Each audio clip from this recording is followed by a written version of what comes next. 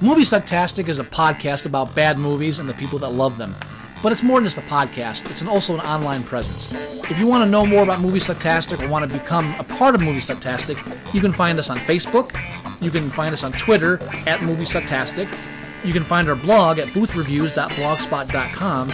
Or if you want to give your own reviews that we might use on the show, you can go to reviews.moviesucktastic.com and check out our own little lunch.com community for Movie Sucktastic. Check us out and become a part of the show, because the only thing more fun than a bad movie is sharing it.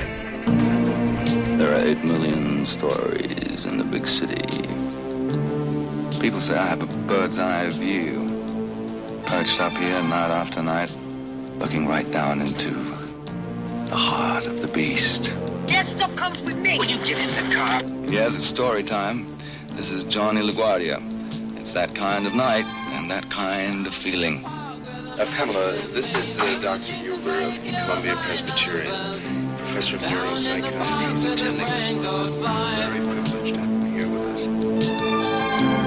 I was in a car crash, or was it the war? But I've never been quite the same. 24 hours to go. I wanna be sedated. Nothing to do, nowhere to go. I wanna be sedated. Pammy and Nikki, they've had it with being looked after. From now on, they're going to run the show for themselves and find themselves some dreams. All right, breathe, Monroe. Brain your blows out. What are you laughing at? You said brain your blows out.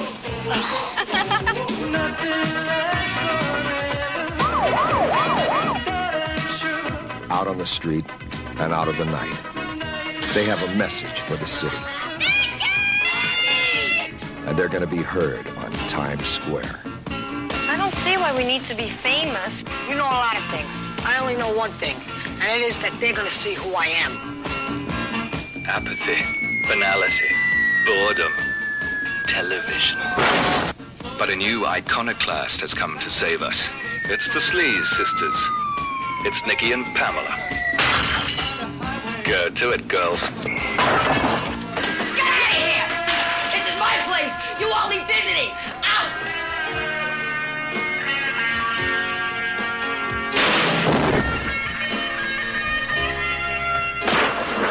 This is Nikki Murata, famous murderer and entertainer. I'm throwing a concert tonight in Times Square to celebrate my escape from mental illness. Don't miss it. It's coming together.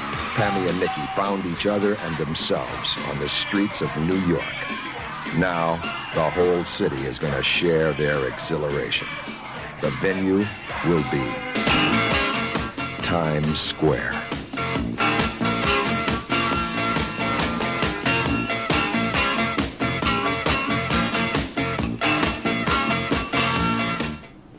You're listening to Movie Sucktastic.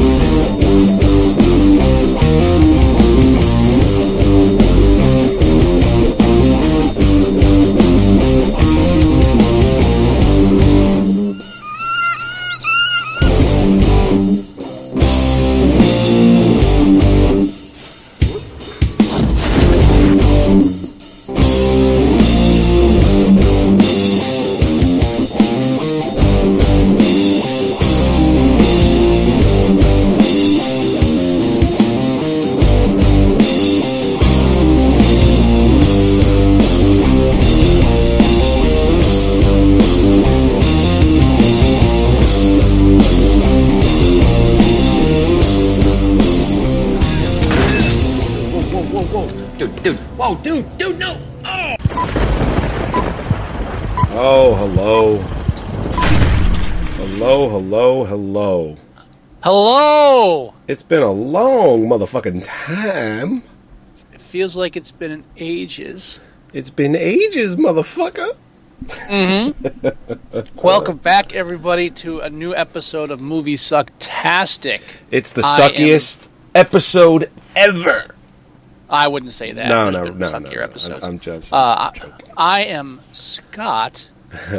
And this is your co-host, Joey. Yes. Yes. We sound tired. We've had a month off, and it's just like I'm just waiting for you to jump in, sir. I'm stepping back and giving you an opportunity to step in. Really? Why is that? Nothing. Nothing. No reason at all. Okay. No reason at all. Oh. Except maybe show notes that we had compared earlier in the day. Oh, that's right.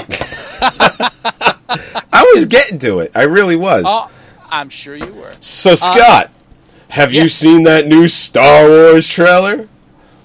No, Joey, I haven't. You know why I haven't? Why not? Because I don't give a fuck. Oh, wow. Wow. Look at that. Hey, at least 17 people posting, you've got to see the new Star Wars trailer. I really don't. Let me guess. It takes place in the galaxy far, far away. Uh-huh. And it's all new people, and they're probably in their late 20s, early 30s, and they're probably hot.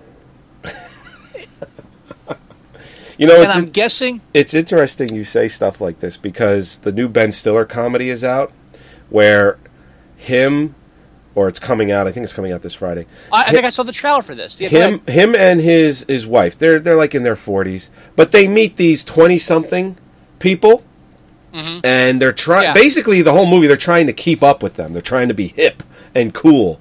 And I already know how this movie plays out, beginning to end, okay? Beginning to end.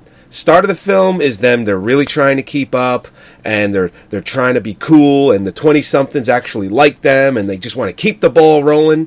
And then somewhere around midway or halfway, it's the same fucking thing, midway to maybe 3/4 of the way, almost near the end, there's like this role reversal where they come out and say, we can't do this, man. We're too old. We're trying, but we can't do it. And the 20-somethings are like, you think this is easy? We can't keep up with this, so we just want to be like you, man. And I guarantee you, that's the whole fucking movie. Credits roll. I disagree. I think at the end, Ben Stiller and his wife become so desperate to try to keep up and stay young that they kill the couple and try to absorb their youthful essence through their blood. Now, I'd see that movie. So I would too. That's why. But that's not how that movie goes. It's exactly how I said it. Hopefully that's how Star Wars ends. I'll see it then. Now, I did watch the trailer. Uh-huh. All right, I did watch the trailer. And I have to be honest, very underwhelming. It just did not blow me away. Even the Harrison Ford, the Han Solo cameo at the end did absolutely nothing for me. Nothing. I will still see this movie. The problem, I won't see it in the theater. I guarantee you I won't. But I will see it, and I'll probably end up liking it, because after the garbage that Lucas put out in the last 3 films, it can only get better. Well, and it's J.J. Abrams, and I like him. I will see it because of J.J. Abrams. He has not made a film I hated. He's made a couple films I didn't care for particularly, like the Super 8. Super 8. I went into that like really just. I really wanted to love it. I loved the trailer. I thought there was just something about it. Maybe it took me back to my own youth. I think I mentioned that on the show when it was coming out, and it just didn't do anything for me. I think that was the overwhelming anticipation, and maybe even the intention was that this nostalgia was going to propel you through the film, right. And it didn't.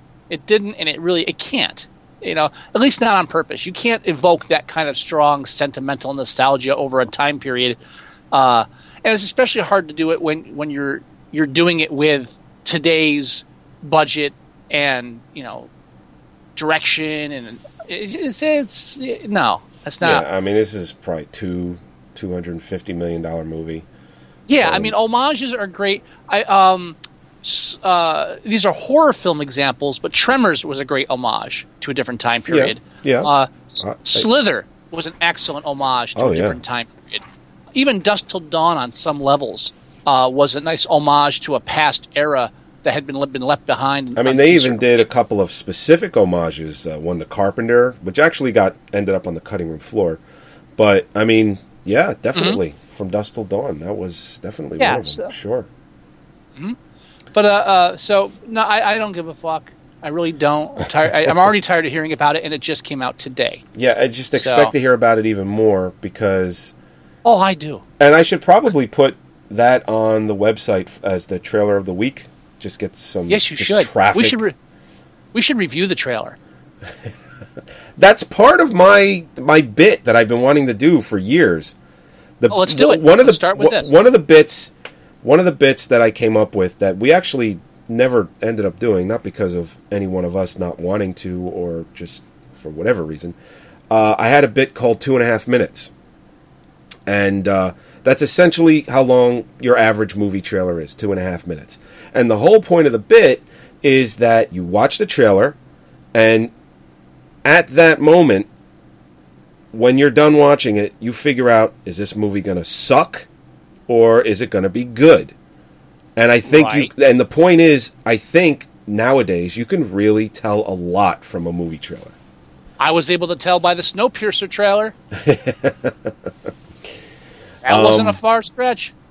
So I think, and if you want to do it, we can do it. I mean, we already the ball's already rolling.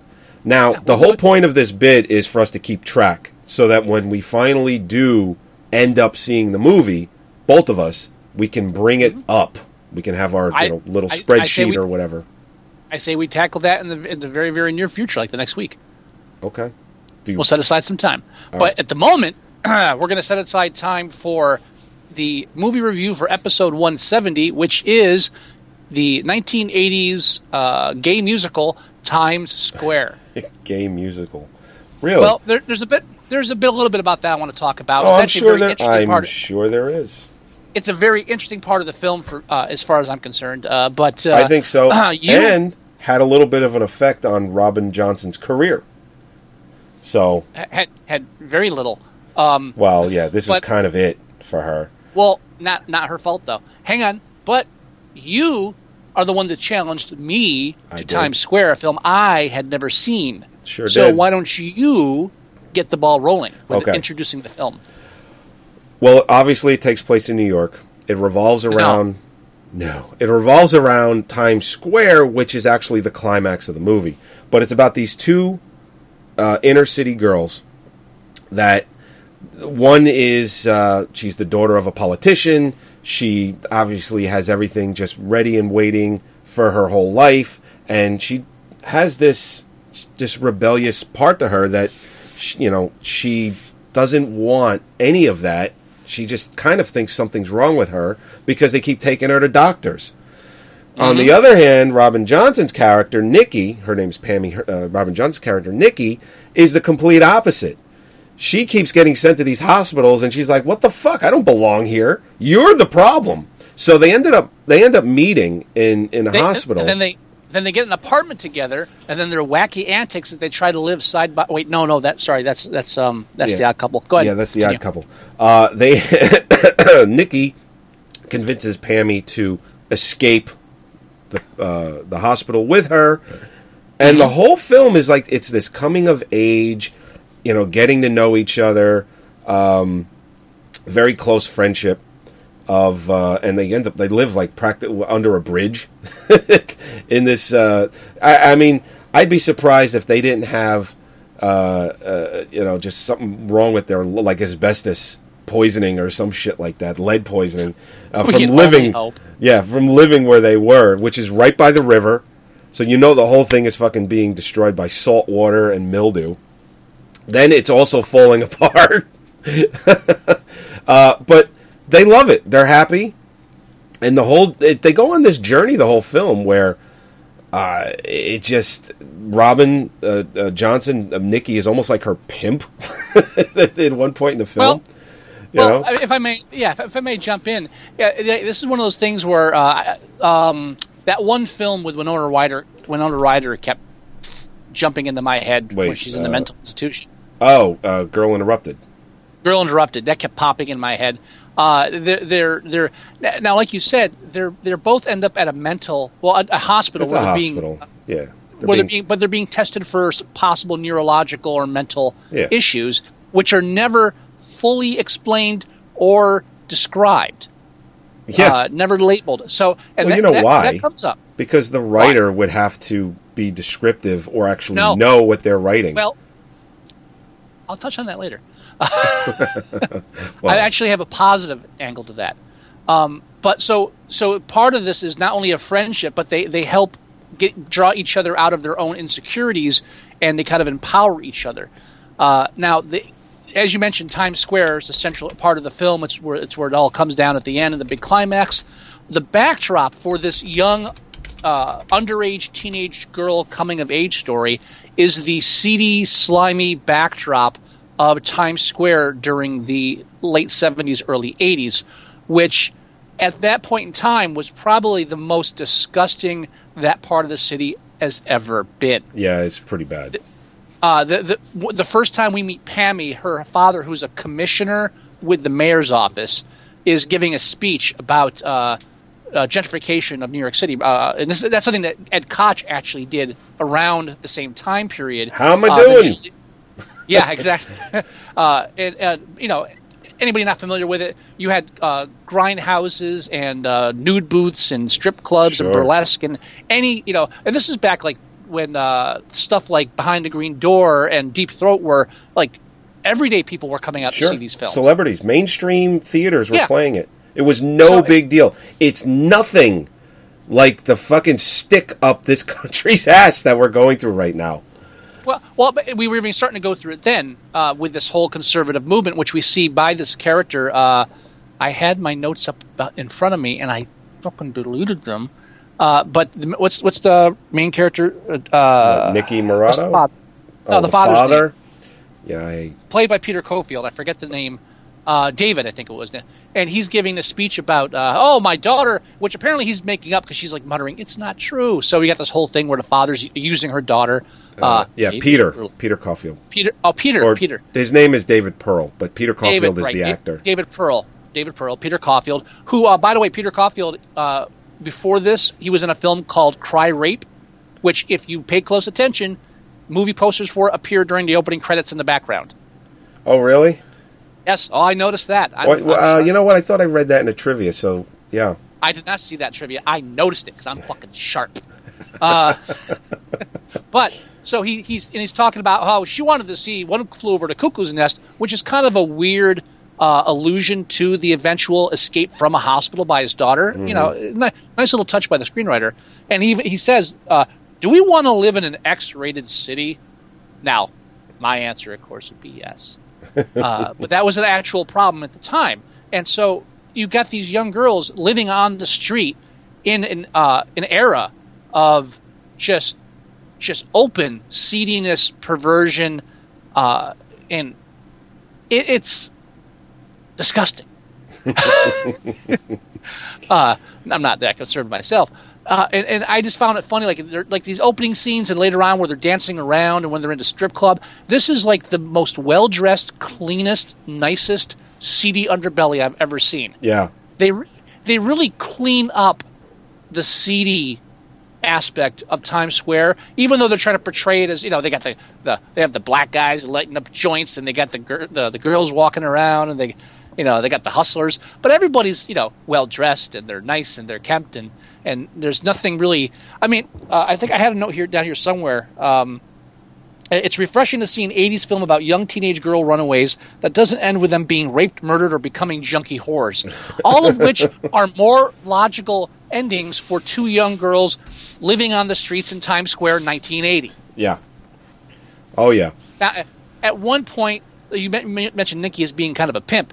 She gets Pam to get a job as a dancer in a strip club.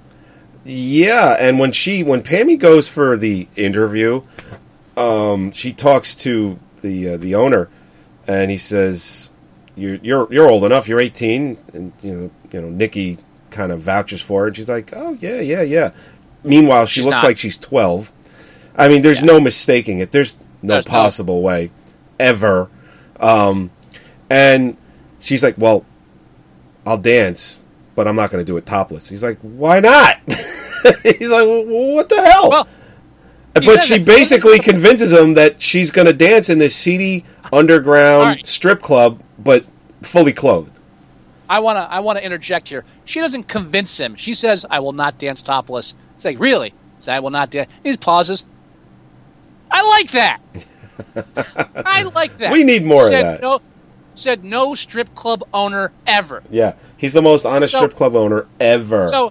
So the strip club owner who's risking fines and or imprisonment by hiring an underage girl because he does not have documentation that she's 18 years old. He's risking that for her and not even making her do what needs to be done to make money in a strip club, which is to strip. Yeah, right? Now, this is important for the film, though, because this is where she comes out of her shell because she's afraid to dance. And then she goes out there and she starts dancing and she gets into it and it becomes an empowering scene. And I agree fully. I think all underage teenage girls who suffer from self-esteem issues should be forced to dance at strip clubs. I think that is... Forced, it makes perfect sense. Well, Nikki didn't really give her that much of an option. No, she didn't. She didn't punch her or strong arm her, but she pretty much said, "You got to do this." So yeah, I think how about coerced? We should coerce. Is coercing a young underage girl to dance at a strip club any less violating to you? Well, sure. You're comfortable with coerced. Okay, we'll go with that then. I'm not going to argue. Sometimes that's what you got to do. No, I'm joking, obviously. Sometimes they need a little coercing. Yeah. Deep Purple's Hush needs to be playing. Now, on the screen right now, and I don't remember the actor's name, but it's the mayor from the Ghostbusters, and it's just so fucking weird to see him in anything else. I don't care if he's a veteran, if he's been in 100 movies. If he's not in the Ghostbusters, it's weird. I'm back making my notes as I'm watching the film, and like the 6th or 7th note is, "Holy shit, the mayor from Ghostbusters with a horrible comb over." Insanely, not just horrible, insanely horrible comb over. It's almost as if he took a wig and just put it on sideways. It's that he has so much hair. It's just all in the wrong spot. Well, you know what's here's the thing. Okay. Hold on, I got to clarify. We're not talking like Donald Trump, so much hair because it is grown long and folded over. It's thick, burly, strong, healthy hair, tons of it. It's not even gray. Yeah. Yeah, I mean, the guy's older than me. I got more gray than him, but I have fucking full head of hair. But no, you're right. It's just there's so much of it on his head. And here's the thing. You got to look at it this way. When somebody's losing their hair like that, they got to look in the mirror and just look at their options. Cutting it short, bald, just doing the horseshoe. None of that shit works for him. Can you imagine him bald or with short hair? It just wouldn't work. So sometimes because he's got less hair, and he's not doing the extreme comb over. I'm not debating I'm not debating the whole hair thing, sir. We will have our hair 20 years from now. I'm sure we both agree there is no good rational explanation for a comb over at any point in time. Never. That's agreed. Never. Everything beyond that's debatable. Yes. But yeah, he's in there. Yes, he is. He's in there. Tim Curry is in here. He plays Johnny LaGuardia, who creepily later on in the film brings a bottle of whiskey to hang out with a 13-year-old. Was it not whiskey? Was it vodka? It was vodka. You're right. I have vodka, and I made a note of that. I made a note of that right here. Where is it? What flavor is that? What flavor is that vodka, Tim? Statutory grape? It's like, how is this? Yeah. How is this not like creepy predator stalker? How is that not a bad move when he's thinking about doing it? How? Now, there is an explanation for how it's not a bad move, and I will get into that in my whole thing at the end of our discussion. Sure. I got a little thing I want to lay out for you and see if you agree with me. Okay. But it's totally if this doesn't end with like screams, then something's wrong. Yeah. Screams or at least bitter regret. Now, moving forward. Well, we can't move backwards. We already started the show. Yeah, that's true. Moving forward, Pammy and Nikki, when they do move out, they become the Sleaze Sisters. Okay, the Sleaze Sisters. Yeah. And essentially, their gimmick is dropping TVs off roofs, which kills no one coincidentally. Now, to be fair, Pammy shows concern about that, and they eventually stop because she says, "We're lucky we haven't hurt anybody." So give them credit. Nikki would have dropped a fucking 32-inch TV off a roof if she could. Apparently, they're only getting 15-inch TVs. Little shitty ones that are getting thrown away. It's and that's an interesting thing that happens in the film that I think the screenwriter deserves a bit of credit for, because we're talking during the film. The whole backdrop is the Times Square Renaissance, removing this subculture from Times Square. This sexual open element that these conservative types don't want. We want a clean city for our children. Two things caused the ultimate demise of the sleaze town of the 1970s and 80s at Times Square. One was Ed Koch and the buying up of these old theaters and rebuilding them, tearing them down, opening up new ones, kind of getting rid of the element to begin with. The other thing that helped the natural demise of it was the video revolution with video rentals. Oh, yeah, sure. VHS, and to a smaller extent, things like Laserdisc. But yeah, VHS was big. Well, for the most part, video, or to be more specific, video rental pornography. There was no longer a reason to have to go to a theater to watch a pornographic film. That's right. These jerk-off booths and grindhouses and loops, they all kind of waned. People still went there, but fewer. Sure. And they did still really exist into the 90s. So not too much into the 90s, but a little bit. But they were no longer the draw they once were as the only source of that kind of outlet. And so, I'm sorry, did I say that wrong? You said it just right. Just right. So, in a way, them smashing these TVs, I mean, Tim Curry gives the voiceover about, if you're bored with your life, it's supposed to be a knock at conventional, household, boring, sit in front of the TV in the evenings kind of attitude. But at the same time, it's almost sort of a rebellion against one of the major components in the death of this subculture that these two girls have become ingrained in. So I found that very interesting. Yeah. Oh, yeah. I mean, I remember New York City, like that sleazy, grimy, for a short period of time. When I would go there by myself in the mid-'90s. So as I was going, that was kind of on the way out. But I do remember it. I'm fortunate enough to remember it. And there are still plenty of parts of New York City that are still complete and utter garbage. There's no shortage of that. Most of it. Most of it? Yeah, I would say a lot of it. But I hate the city. I don't. I know you do. I don't. I still like it. But that's me. That's because you visited less than I did. I don't know if that's true. No, that's true. I don't think so. There was a whole year I didn't have a driver's license, and I was only going to New York City. Dude, probably three times a week. Not going to debate this. I worked for a company. I drove in the city almost on a daily basis for 10 years, including like overnight deliveries and stuff. I have spent more time in the city than you. Not for pleasure, but I have spent more time in the city than you.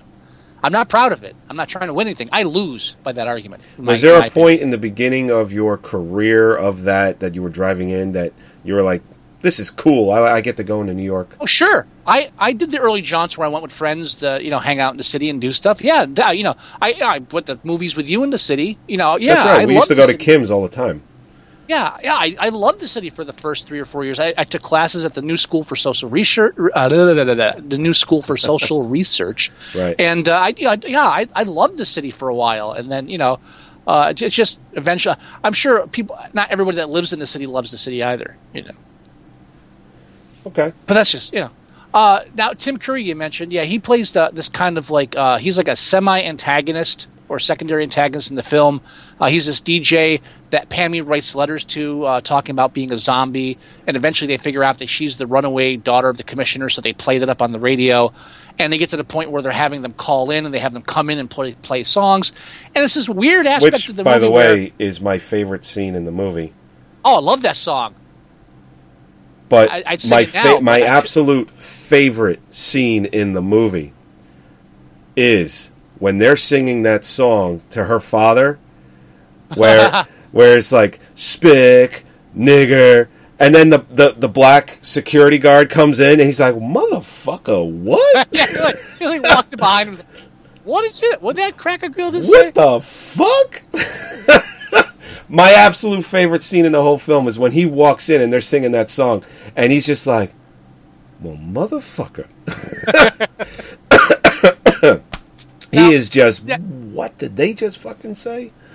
These two girls, and the whole idea is they're on the run. They're escaped. Right. All right. They escape from a hospital, steal an ambulance to escape from the hospital. Nikki is apparently wanted on manslaughter charges or something, which didn't stop the stepsister, I believe, or sister. A friend that OD'd, and then she tried to wash her. It was a friend. Yeah. Yeah, because when somebody's ODing, you want to drag them into a river and try to soak them. But so she's wanted, and the father is pushing the fact that the daughter was kidnapped. So they've committed crimes. They're underage runaways, and Pammy's father is probably the most inefficient rich white politician ever.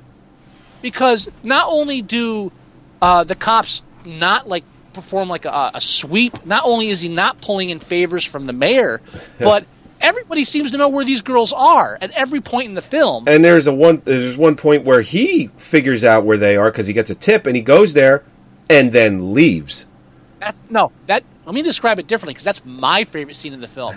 That's when the father finds out his 13-year-old daughter, 13? 13. 13 or 14? She's 13.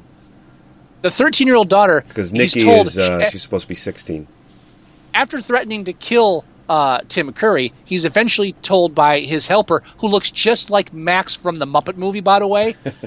I kept waiting him to warn. He really fucking does. He does. He really. I actually had to look it up to make sure it wasn't him. Oh, I knew it wasn't him, but it was just like, holy shit, this guy looks just. I didn't know his real name. I looked it up not that long ago. Yeah, I knew it wasn't him, but I had to look it up anyway. That's how much he looks like the character, and I kept waiting for him to warn Tim Curry that Doc Hopper was on the way. That's how bad it was. But Max tells the father, yeah, your daughter's working at the strip club down the block. So he goes there and he sees her dancing on it. She's not naked, but she's dancing on the stage. His 13-year-old daughter's dancing on the stage at a nightclub, lounge, whatever the fuck you want to call it. Right. And he sits and watches her. Now you can tell he's not enjoying it. I'm not going to get too creepy here, but he doesn't run up on stage and drag her off. He doesn't he doesn't call the mayor and have this place shut down and have the guy put in jail for having an underage girl working at a dance club. He sits and watches her, and then when she sees him and runs out to grab a cab, he just watches her. It's like, and I get where the screenplay is going, to kind of like, you got to let it go at some point. It's like, yeah, 13's not it. Yeah, when she's like 17, 18, okay, at that point you might say she's got to live her own life. She's got to make her own mistakes. She's got to figure it out. You're right, not 13. And I agree with that at 13 too, but with 13 it's like, yeah, let her go to her friend's house overnight. I can't be that protective. Not, well, okay, she's dancing at a strip club, but she's not naked. No. No. That's right. Even if it's to the point of she likes that boy, they're probably going to hold hands, maybe even kiss, but that's about it. Yeah. Not which hotel you're staying at tonight, sweetie? No, it's not. There's a line. Yeah, there's a line. What bridge? The South Bridge over on the east side? Okay, I got it. Thanks. That's a point where the screenplays need to create this kind of emotional understanding or growth supersedes logic, reason, and reality. So I understand why it happens, still don't agree with it. I thought I had a note about that, but I don't know. But yeah, this guy, I mean, how come he did the father from Over the Top, the grandfather, not Stallone, but Robert Loggia? Or Robert Loggia. Is it Robert Loggia? Yeah. Yeah. I always get him and Ben Gazzara mixed up for some weird reason. What? No way. The names, not the people. The names? Yes. Because they end in a fucking vowel. Come on. Yes, that's what it is. All Italians look alike, too. Come on, you know that. I gotta tell you a funny story. But, don't be a dick. But Robert Loggia, like, he seems like a more rational character. Loggia, more rational? If Loggia was the father in Times Square, he would have had that daughter back in his house in 15 fucking minutes. Well, yeah, because he's Robert fucking Loggia. Well, even wait, hold on. I'm a rich white guy that works for the mayor of one of the biggest cities in the biggest city in the, I don't know if it's literally that big, but the most famous city in the world and the country. Says, I know what I'm going to do. I'm going to sit on my ass and do nothing and whine to the cops and then whine to the doctors. Robert Loggia would be like, all right, who do I hire to find my fucking daughter and drag her back here and leave a wake of bodies in the meantime? Who do I? How is this guy not hiring? All right, okay. You've never seen me, but I want her on my doorstep in 2 days. Done. But Robert really? Loggia. Tony! You gotta bring in all the cocaine, Tony! Don't kill me, Tony. Come on. You're like a cockroach. Anyway. I don't know why I get the names mixed up. I just do. Leave me alone. Ben Gazzara. I mean... Stop. I hear about Ben Gazzara constantly from my father, okay? I don't need to hear Ben Gazzara come out of your mouth, too. What's wrong with Ben Gazzara? My father's favorite movie is probably Roadhouse because of fucking Ben Gazzara. See, and he plays the same type of character as Robert Loggia does in Over the Top. The rich, boisterous Italian it's similar. Guy. I own this town. Same character. Yeah, when he's driving in the road and he's just weaving side to side, listening to fucking... It'd be hilarious if he was listening to his own music, but he wasn't. But it'd be hilarious. You could take them in their films, swap them, and nobody notice. I would notice. But you know what I'm saying? But that's what they do. You ever see the same character? You ever see Robert Loggia's orange juice commercial from like 15 years ago? No. Maybe. I don't. We should post that on Movie Sucktastic. It's fucking hilarious. Let's do it. Find it. We'll do it. Well, it's like this little kid's drinking orange juice or doesn't want to. And it's like, well, what's going to make you drink this orange juice? And obviously this commercial was catered to Robert Loggia because he goes, I don't know, Robert Loggia? And he comes in and he's like, kid, you drink that orange juice, it's good for you. Or some shit like that. And he starts drinking and goes, thank you, Robert Loggia. Speaking of confusing characters, is it just me, or does Robin Johnson, who plays Nikki in the film, does she not come across as a female version of Robbie Benson? With the voice specifically. Well, she's like 16 and she's already got a pack a day voice. Yeah. But she's got the kind of that high pitched Robbie Benson kind of I kept flashing back to Robbie Benson. It was kind of, but I'll tell you who she reminds me more of, or actually, it's the other way around because Robin Johnson. Jodie Foster. No, Robin Johnson is probably in her early 50s at this point. She reminds me of the girl that was in Death Proof. The Italian girl in Death Proof, the one that gave the lap dance, the one that... Oh, really? She looks a lot like her, They're both from the same part of New York. Wow. They talk very similar. They have the similar kind of hair. I can't remember her name, but they look very much alike to me. They have the same, very voluptuous lips kind of situation there going on. Same kind of smoky eyes, I would say. I don't see that at all. Do you know the girl I'm talking about? Yeah, I do. I just don't see it. Are you sure? Now we're talking Death Proof. Yes, I know. I've seen Death Proof. Okay. Lap Dance. Yeah, that's the character. Now, you mentioned how her career didn't go anywhere.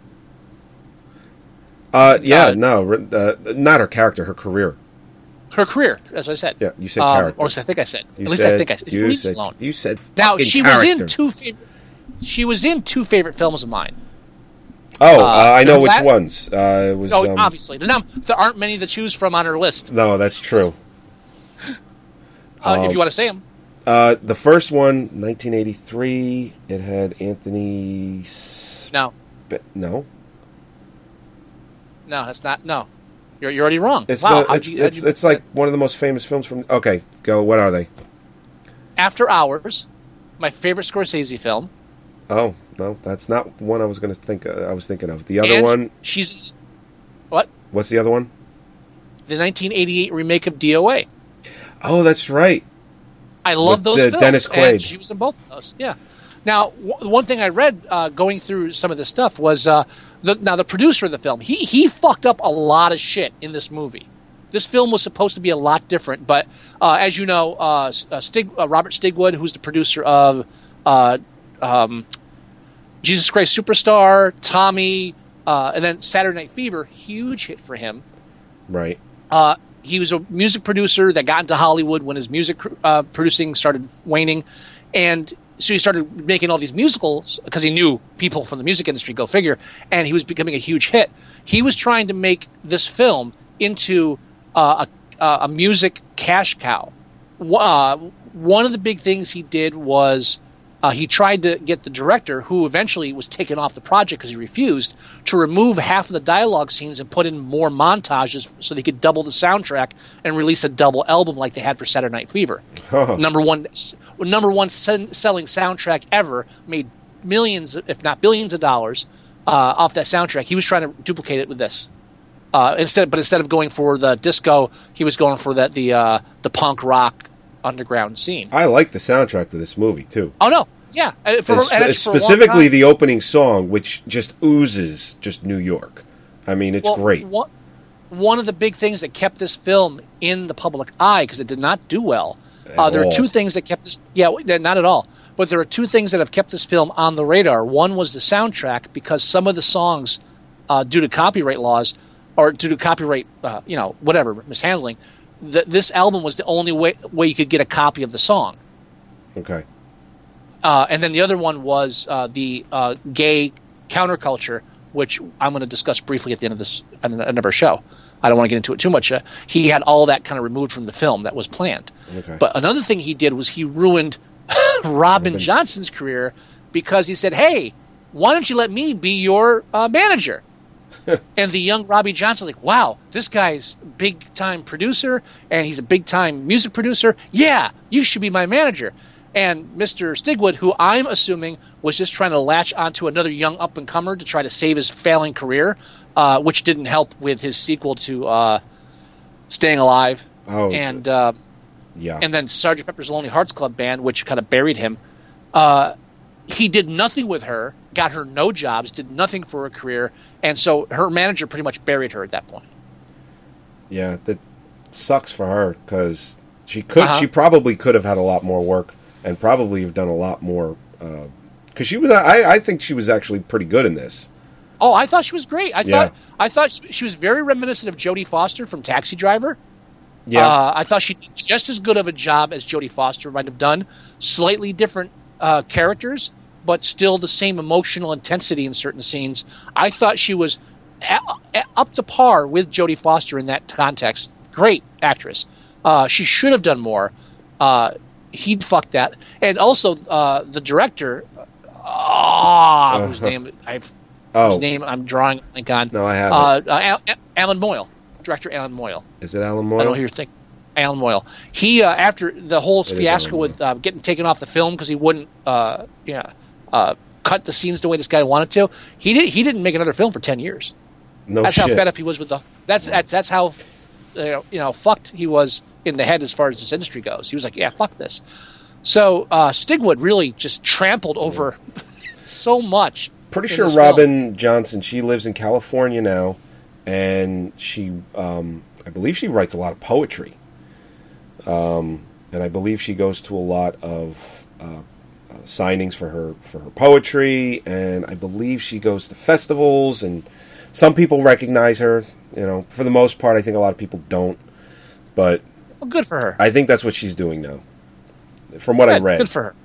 Yeah, it's the industry chews people up. It's horrible. A lot of this information, or some of this information, is on the DVD audio commentary, which I've not been privileged enough to listen to, but I've read some excerpts of it. Supposedly, it's very interesting. Although it's one of those audio commentaries where there's a lot of gaps because they stop talking because they're watching the film. Oh, wow. One of those things. Sure. But some of the stuff comes up on the audio commentary. And Robin Johnson and the director Alan Moyle, they do it, right? The commentary. Yeah, and I believe I think Robin Johnson's on the audio commentary as well. I just said that. Yeah, then you're right. Now, as far as the quality of the film being a bad, again, movie sucktastic. Uh-huh. I was the first 5 minutes of this film. I'm ready to hate it because the opening credits were that kind of like, oh, I get it. They look like marquee letters. I hate you already. Again, the montage of the side shots of the street of these very clean looking extras pretending to be like hooligans on the street, and then we follow Nikki to where she goes into an alley and starts playing her guitar, and I'm thinking, I'm almost positive that if you play that on the street corner, people throw money at you. Why are you doing it in an alley? Because she's not about that, man. Yeah. And then there's the whole thing where like somebody complains about it, so she starts smashing. You know who that is, right? Bar. Who? That's Elizabeth Pena. Who? Elizabeth Pena. Yeah, she was in Batteries Not Included, Jacob's Ladder. When I say who and you repeat the name, that doesn't. I'm giving you movies that she was in instead. Now you are. After you said who. Yeah, exactly. Okay. She's probably. I would say most notable for Jacob's Ladder. She played the girlfriend. Okay. She was the one that got in the dance scene, with the horn and through the that's her. She just passed away just 2-3 months ago. So when I saw her in the film and she's like 17, 18 years old, I'm like, holy shit. So I didn't recognize her. Yeah, no, I immediately recognized her. But yeah, no, she's in the hallway, she's playing, and she's telling her she's playing shit. And like you said, she started smashing up the car. So I'm playing like shit, and this is the owner's. Yeah, car. You playing like shit. Oh, I'm playing shit, huh? Yes, we've been through this. You're playing shit. Smash. She's just keeps letting her know that she's playing shit. Yeah, I mean, and again, I think the only thing that really endeared me to the film, it was, honestly, I'll be honest. The only thing that really endears me to the film is the screenplay's not bad. Right. And considering what they had to battle with the producer, I'm surprised it's not worse. But you can see elements of the screenwriter knowing what they wanted. The screenwriters, because Alan Moyle wrote it with Jacob Brackman. You can see what they're trying to do. But mainly, it's Robin Johnson's acting that really. I mean, she sells it. You really feel. This is her first film too, so. Yeah, and might as well have been her last at that point. I read that she lived in Brooklyn. That's where she hailed from, and she was at her school or at a school, and she was just messing around outside, having a cigarette, and somebody noticed her that was on the production, the making of this film. We're trying to get cast together, possibly even a casting director. They noticed her and they said, "Listen, here's my card. You should come and you should read for this part. We're making a movie. It's called Times Square. We're filming it here, which they did. They filmed it entirely in New York City. And she forgot about it. She took the car. What? What Nothing. is it? Go on. Keep going. What is keep this? Going. No, What? keep going. I can't Keep tell going. a story, but you can? Is that what you're telling me? No. It could have been a little shorter in that section, but keep going now. You know, I didn't say anything. Go.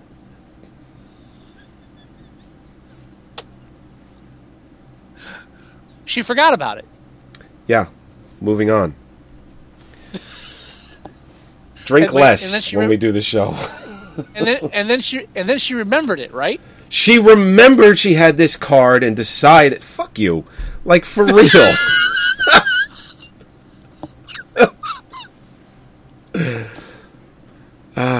Man. Anyway. So, yeah, she remembered she had the card and got the part. So, you want to talk about, are we at the point where we review this? Well, I wanted to mention briefly and get your opinion on it. The whole idea is one of the things that the producer ended up doing when he took over directorial control of the film was eliminating all of the scenes. And I have a note here about hour in, and I'm sure you agree with me, I wrote down, over an hour into this film, and the complete lack of any lesbian overtones is becoming increasingly frustrating. Well, I mean, these two young girls living together, running away, and one of them is very manly, and I was like, okay, come on, there's got to be a connection here. Well, yeah, the whole time I'm watching the film, you do get the sense that they're going to fall in love, or they just have this strong connection. They really push that. Yeah. So and now it would be false to say, and I've seen it happen with reviews of action films and other films. It's kind of false to say with any film where you have two characters of the same sex that form a deep bond of saying, oh yeah, that means they're gay. No, obviously not. But when you look at the history of the film was made originally with that in mind, and scenes were shot. There are lesbian scenes that were shot for the film where they do become romantically involved. It was a part of the movie intentionally. And you that can was see that filmed and then cut? Filmed and cut by the producer who took over directorial control. Correct. This is mentioned. This is confirmed on the DVD by the director that they did make these scenes. That was a part of the movie. And there are a lot of shadows, if you will, that are left over from these scenes being cut from the film. So there's no actual mention or even hint, at least intentional hint, of, okay, this is a lesbian affair here to an extent. However, I mean, just look at the soundtrack alone. The Rock Hard is like their main theme. You've got You Can't Hurry Love when they first get together. I mean, really, the music, the soundtrack's pushing it. Right. Then, as we mentioned before, they're entered into an institution because of some vague mental problem. Saying, oh, gee, what are the neurological? What are they trying to solve for them? And if you know anything about homosexual deprogramming and that kind of shit, during this time period, and this is like before homosexuality was even close to being acknowledged by mainstream society as acceptable or good or okay, or even natural. You did have people that were institutionalized to one extent or another because of showing signs of homosexuality. So you've got a conservative politician father whose daughter is acting out oddly, so we better get her to a doctor and find out what this is, because it can't be that. Right. I mean, that's right there is great. And there's just, when you have the one girl writing poems for the other one, and she's watching her dance on the stage, there are all these scenes that kind of, left over. They don't necessarily mean that, but in the context of what was there, you can really see it. And this film has, and I mentioned before, the two things that kept this film alive. One was the soundtrack, because some of the songs were hard to find. The other was a strong lesbian or LGBT worship or fan following of the film because of these lesbian overtones. Yeah, and you're right. You could see it in the film. It's all throughout. And I didn't know that they, like you confirmed it, I didn't know that they filmed scenes and then cut them. But now that you say it, you can, I bet I can rewatch this and go, oh, I bet that scene was longer. Yeah. Now, that definitely looks, like it was cut short. And it's a tricky, from a film theory standpoint, it's a tricky thing to balance, because technically, if they cut all that stuff out of the film, technically the film is not meant to mean that. Right. Right? But I tell you, look at it from the stance that they're a lesbian couple, or that they have lesbian, homosexual attraction to one another, and you can go back and go, oh yeah, that makes sense now. I can do the same thing with something that was not intended, and you can still infer it from the film. Sure. Just to prove how kind of flawed it is to look at a film in this way, and how our perceptions really change art. I'll tell you the same thing, but for something that was not intended, I will argue that one of the reasons that Pammy flees is because of a sexual relationship, incestual, with her father. No. Well, you know everything what? From her, everything from her quiet and meek demeanor to the father watching her at the strip club and not stopping her. I rest my case. Yeah, I was just going to say, he has that... he just has that, oh yeah, look on his face when he sees her. He looks like he's had one too many drinks, and that's usually how it starts when they're home together. Yeah, but exactly. Yeah, no, it's good eye. And another thing in the film that's left over that you can kind of catch is as far as like theme of the film or subtext. What the father's trying to do is he's spearheading this movement to gentrify, or in this case, the renaissance of taking the X-rated part out of Times Square, removing the sex out of Times Square. So what does a father who is afraid of her daughter's budding sexuality want to do? He's not even trying to combat it. He just wants to remove sexuality entirely from the environment, right, so he doesn't have to deal with it. Should have just moved to Jersey, but... Well, that would have helped, yeah. But you see where, like, the subtext of even what he's trying to do to New York... He's trying to do the same thing to New York Times Square that he's trying to do to his daughter. Remove any semblance of sexuality to avoid that kind of uncomfortable feeling. And ironically, 35 years later, that's exactly how Times Square is now. Yeah, well, they won. Well, Giuliani hammered that fucking final nail in. Yeah, I mean, it's a total tourist attraction now. I mean, if you go there... I mean, if you're a tourist and you come here, yeah, you're going to go there. But if you live in the city, or even on the, in New Jersey, for the most part, you walk around Times Square. You don't go into that general area in the middle. You avoid it. There's so many better places in New York City than Times Square. One more point I'm going to make on the whole queer cinema thing. Okay. Is we were talking about, you mentioned the awkward scene where Johnny LaGuardia goes with a bottle of vodka to the underage girl's hideaway. Now, you got to ask yourself, his character is a little bit illogical in the sense that he's a DJ. Yeah, he reads these letters and stuff, and he's connected to the youth, the rebellious youth of the city. Great, but why does he go out of his way to shelter and protect these kids, not just from like their parents, but from the authorities, time and time again, even risking his career to do it? Why would he do that? If you go back to the gay element and say, just suppose, and I don't know if this was intentional in the screenplay or the original cut of the film, what if Johnny LaGuardia is gay and he experienced in his youth the same kind of oppression or suppression that these young girls are experiencing and are running away from? Suddenly there's a different bond between them. He's not just helping these young kids break out. He's helping them escape this kind of sexual repression from this overwhelming conservative blanketing of everything. And this is why he's so antagonistic towards the father, and this is why he's willing to go out of his way. And this is why he doesn't think it's weird to go to a young girl's hideaway with a bottle of vodka in the middle of the night. I'm going to help you drown your sorrows, baby.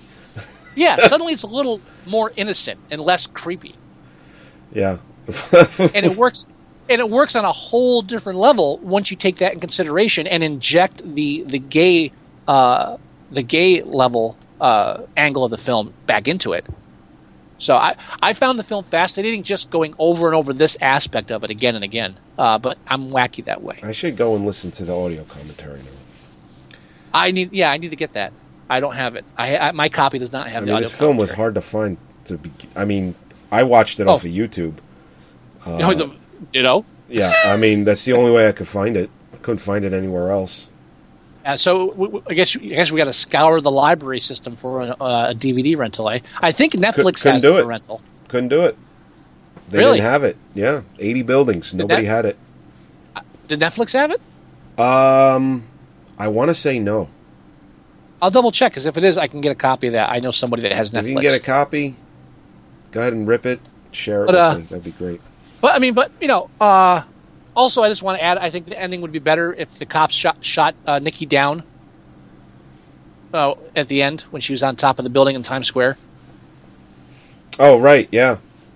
Yeah, they can waste me, but they can't waste all of yous. Bam, bam, bam, bam, bam, bam, bam. That would have been. Yeah, we can. Yeah, we got enough bullets for everybody. 80s New York, you bet your ass we can. That's right. You could just see them in the fucking riot gear, ready to go. Who are you going to call? Oh, a different movie. All right, we should go ahead and rate this. Yes, sir. Now, after you. All right. I enjoyed the film. I always did, even when I caught it in my younger days. I don't know if I'd go as high as a 7 though. I think I'd go. I think I'd go 6. Currently on IMDb, which I thought that you would lead out with. Currently on IMDb, it's at 6.7. That is high. With only 881 votes. Wow, that's not a lot. Not a lot. I agree with you. It doesn't deserve a 7. Not, and again, most likely because of the interference of the producer, who was just trying to secure musical royalties, in my opinion. But I think there's enough in the screenplay and in the performances, or at least in Denise Johnson. Wow. Robbie Johnson. Wow. Denise. Robbie. You thinking Robbie fucking Benson? Holy shit, Robbie man. Benson. I told you, Robbie Benson. Just like very. Gino thought I said sex instead of 6. Me and my family, we're looking for sex. We have a chat going on. I had it open. I wasn't even looking at it. What are you doing, man? I'll have to go. I'm off my game. People are asking if I'm okay because you were so fucking rude.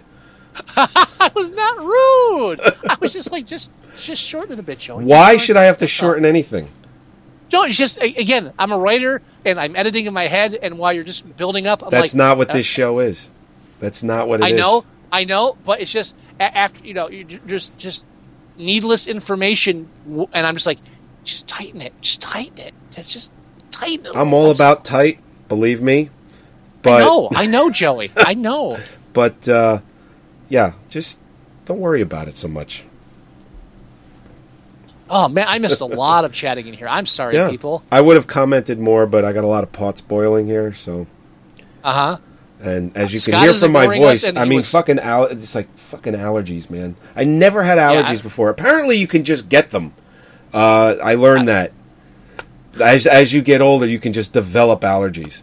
So, like, fucking pollen everywhere. My eyes are itchy. My throat is all scratchy. Whatever.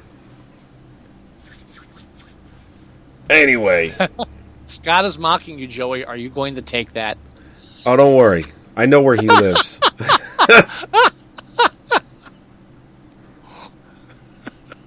I know where you live.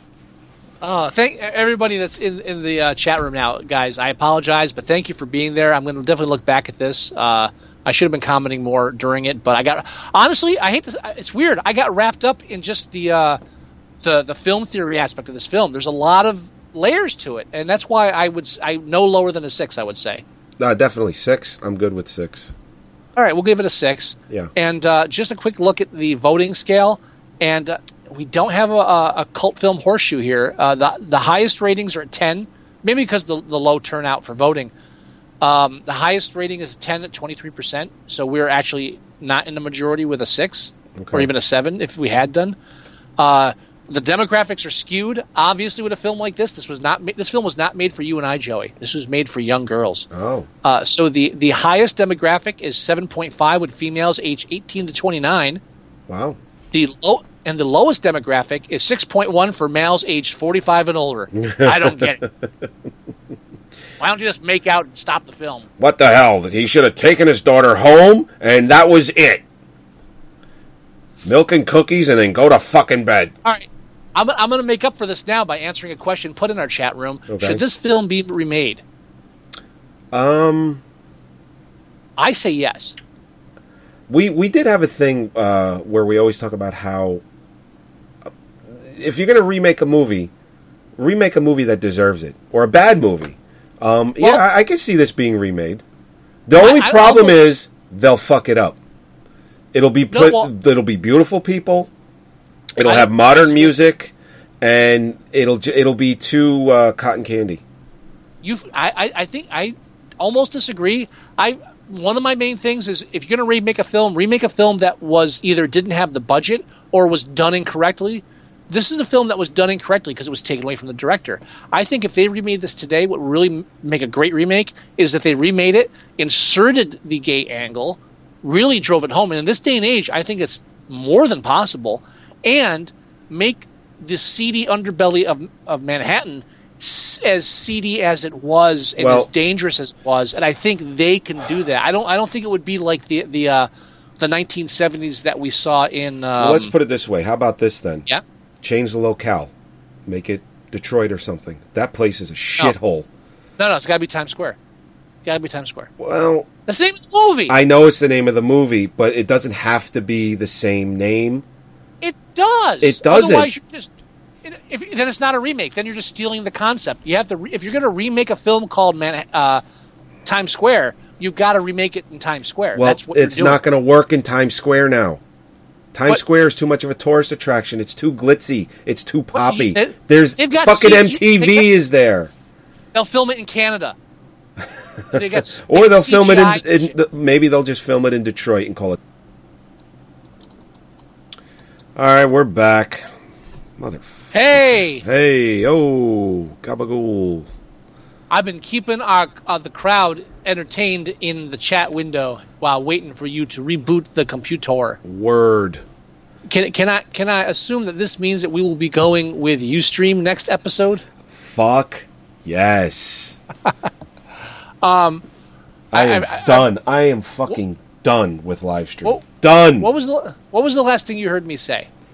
The last thing we were talking about was, we were talking about remaking the film, and I said maybe they'll call it Times Square, but they'll film it in Detroit because Detroit's a big shithole. And I lost my shit on that suggestion.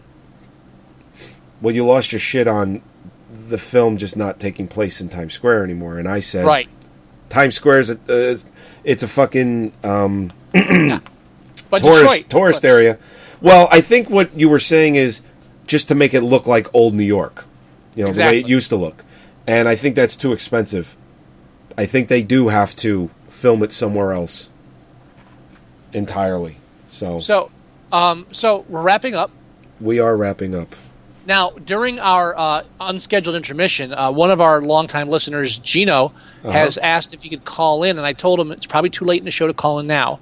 But he has an announcement that is probably film-related, and I told him that he could call in next episode. Okay. That sounds So we will great. schedule that with him. We'll have Gino in with a special announcement that we will be breaking news on Movie Sucktastic next episode. Tune in. Cool. Very cool. And, looking forward to that. And before we wrap up, I want to share one thing with you. No, we need a movie review for next episode. Now, oh yeah, was there? You got a challenge for me? Well, I thought I had a challenge, but didn't we have to do something else? No, this was it. Okay, I'm challenging you to. I'm going to cut the chase. I'm challenging you to Death Wish. All right, so the connection is obviously New York. Yeah, that could be a connection. Yeah. What else could it be? A young teenage girl that doesn't talk much. Oh my God. and I'm challenging you to Death Wish partly because it's a connection to this film, and partly because I just revisited it recently, and I'm going to say one thing to you and one thing to you only, right? And you have a week to figure out what I'm talking about. Ready? I kill rich cunts. No, say that again. I'd love you to do that. I love. I mean, I can't deny that I don't. I kill rich cunts. I have one direct reference to Death Wish the movie, and I want to see if you can figure it out. before we show next week. Ready? And that's in correlate. Okay, go ahead. The reference. This is a direct reference in the film. Clown Hammer. Clown Hammer. Okay. Clown Hammer. Okay, I'll have to. That's it. I'll have to look at that. Clown Hammer. Death Wish next episode. Okay. And I think that's roughly it. Anything else? I told our chat room audience if they had any final words they wanted us to bequeath, that we would do it. Well, it was revealed recently that, and you didn't know, I did. Someone had mentioned that they had just seen Gymkata, and you said, "Oh yeah, we reviewed that. I can't remember what episode." And I said, "Well, it's because we never reviewed it." That has to happen real soon. Yeah. Yeah, I thought you were just going to challenge me to Gymkata, even though it had nothing to do with Times Square. Death Wish, specifically because of Clown Hammer. Clown Hammer might be able to find a tie-in somehow into Gymkata. Possibly. I'll do my best. I just want to mention briefly 2 requests that were made in our chat room were to review Remo Williams' The Adventure Begins. Yeah, I could do that just on a New York reference right there. So yeah, and another film that was recommended was the film Old Enough, which is another Young Runaways, but this one's 2 boys. Okay. From 1983, I believe. I think I remember that. I don't. So that was new. 84. Okay. So those are. No, it is 2 girls. I thought it was boys by the way they looked on the movie poster. Old Enough. It Old sounds Enough. It is 2 so girls. familiar. Yeah, those are, again, keep those movie requests coming. If we get tired of our challenges, we'll just dive into the requests you're throwing out there.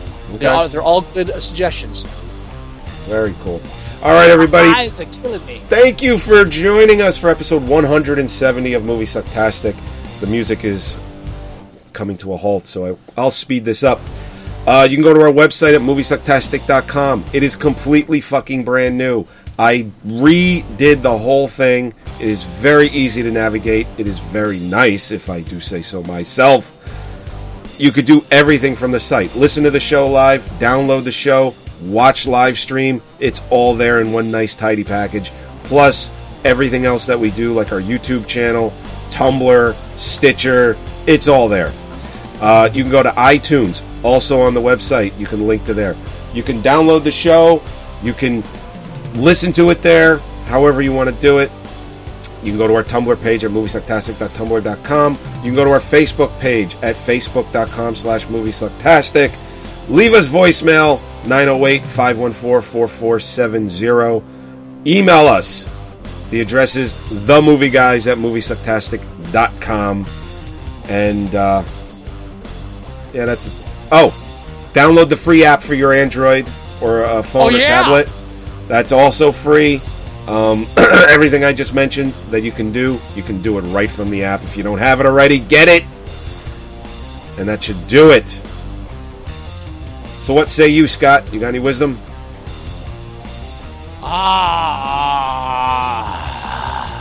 Young lesbian.